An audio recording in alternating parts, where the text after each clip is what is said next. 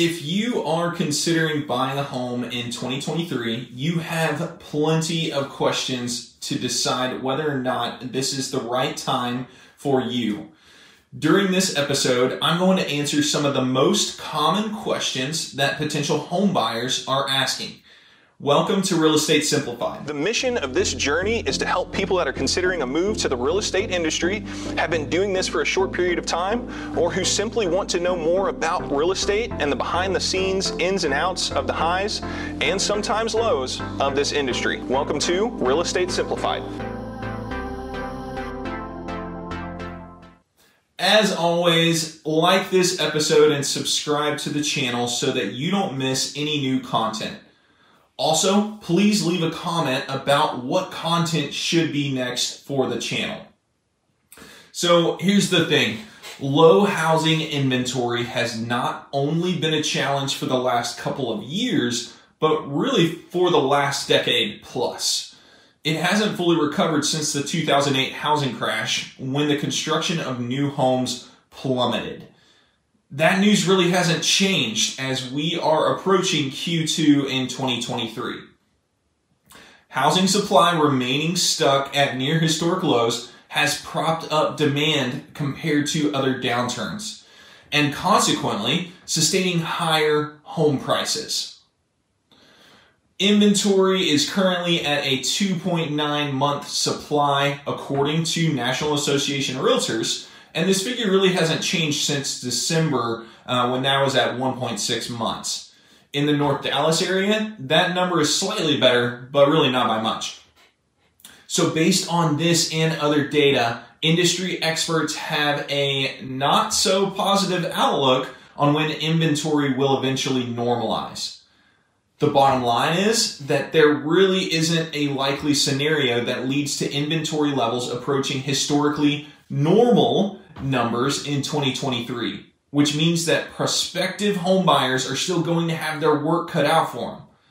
But people still need a place to live, and some of us are tired of renting. Of all the questions potential home buyers are asking these days, I have the top 3 most common questions that are consistently asked, and my answers to each one. So the number 1 most common question right now is, will the housing market crash? Well, based on the ongoing inventory problem keeping home prices elevated, many economists predict the housing market is more likely to correct itself from the double-digit percentage jump seen in prices the past few years rather than a plummet or a crash. Home prices will be steady in most parts of the country with a minor change in the national median home price. However, some housing market watchers believe that homes in some areas could see sales and price growth, particularly in locations where home prices have remained affordable over the past few years in relation to median income. Experts are also estimating about a 5% drop in home price nationally, while some markets will probably continue to see prices increase. I'm looking at that in the North Dallas area.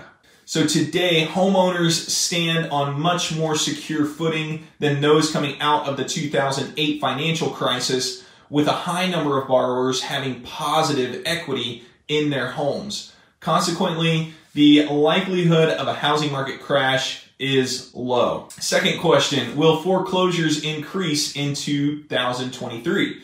Even with the steady rise in foreclosures that resulted after the expiration of the COVID-19 foreclosure moratorium in September of 2021, foreclosures remain below pre-pandemic levels. In 2022, foreclosures were down 34% compared to 2019.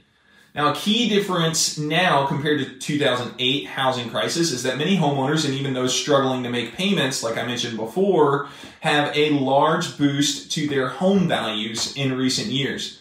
That means they still have equity in their homes and are not underwater.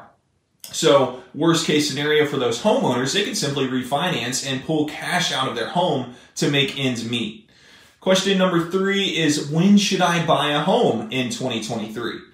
Buying a house in any market is a highly personal decision. because homes represent the largest single purchase most people will make in their lifetime.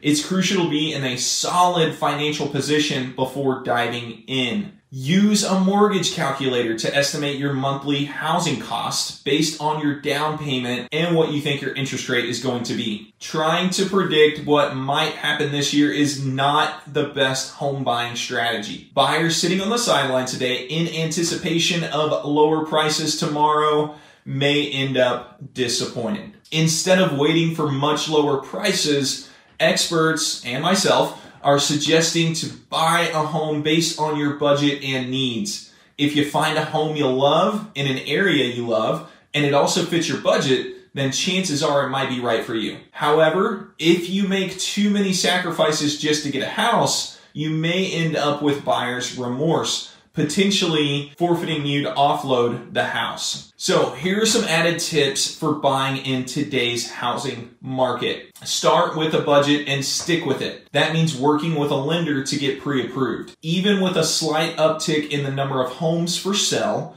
buyers are still facing elevated or at the best, slightly lower prices compared to last few months. Get an idea of how much you can afford, and if that fits within your budget, go for it. Now, while buyers are getting a bit more breathing room now, they should keep in mind that it's still a seller's market while they consider their options. And lastly, tips for the sellers out there in today's housing market. The first step for a successful sale is to find a listing agent who knows the area and comes highly recommended. A good agent will work closely with you to price your home competitively. Even though the market may still be tipped in the seller's favor, it is in your best interest to present your home in the best possible light. Not everyone has cash dedicated to renovations and repairs, but a little sweat equity can go a long, long way. The first step is to declutter, organize, and clean. Simple enough.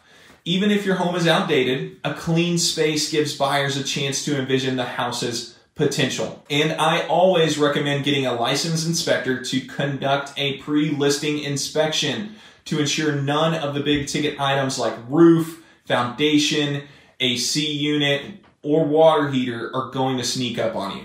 That's all I have for this episode. Check in again soon for new content, and be sure to like and subscribe if you find this information valuable. I'll talk to you again real soon.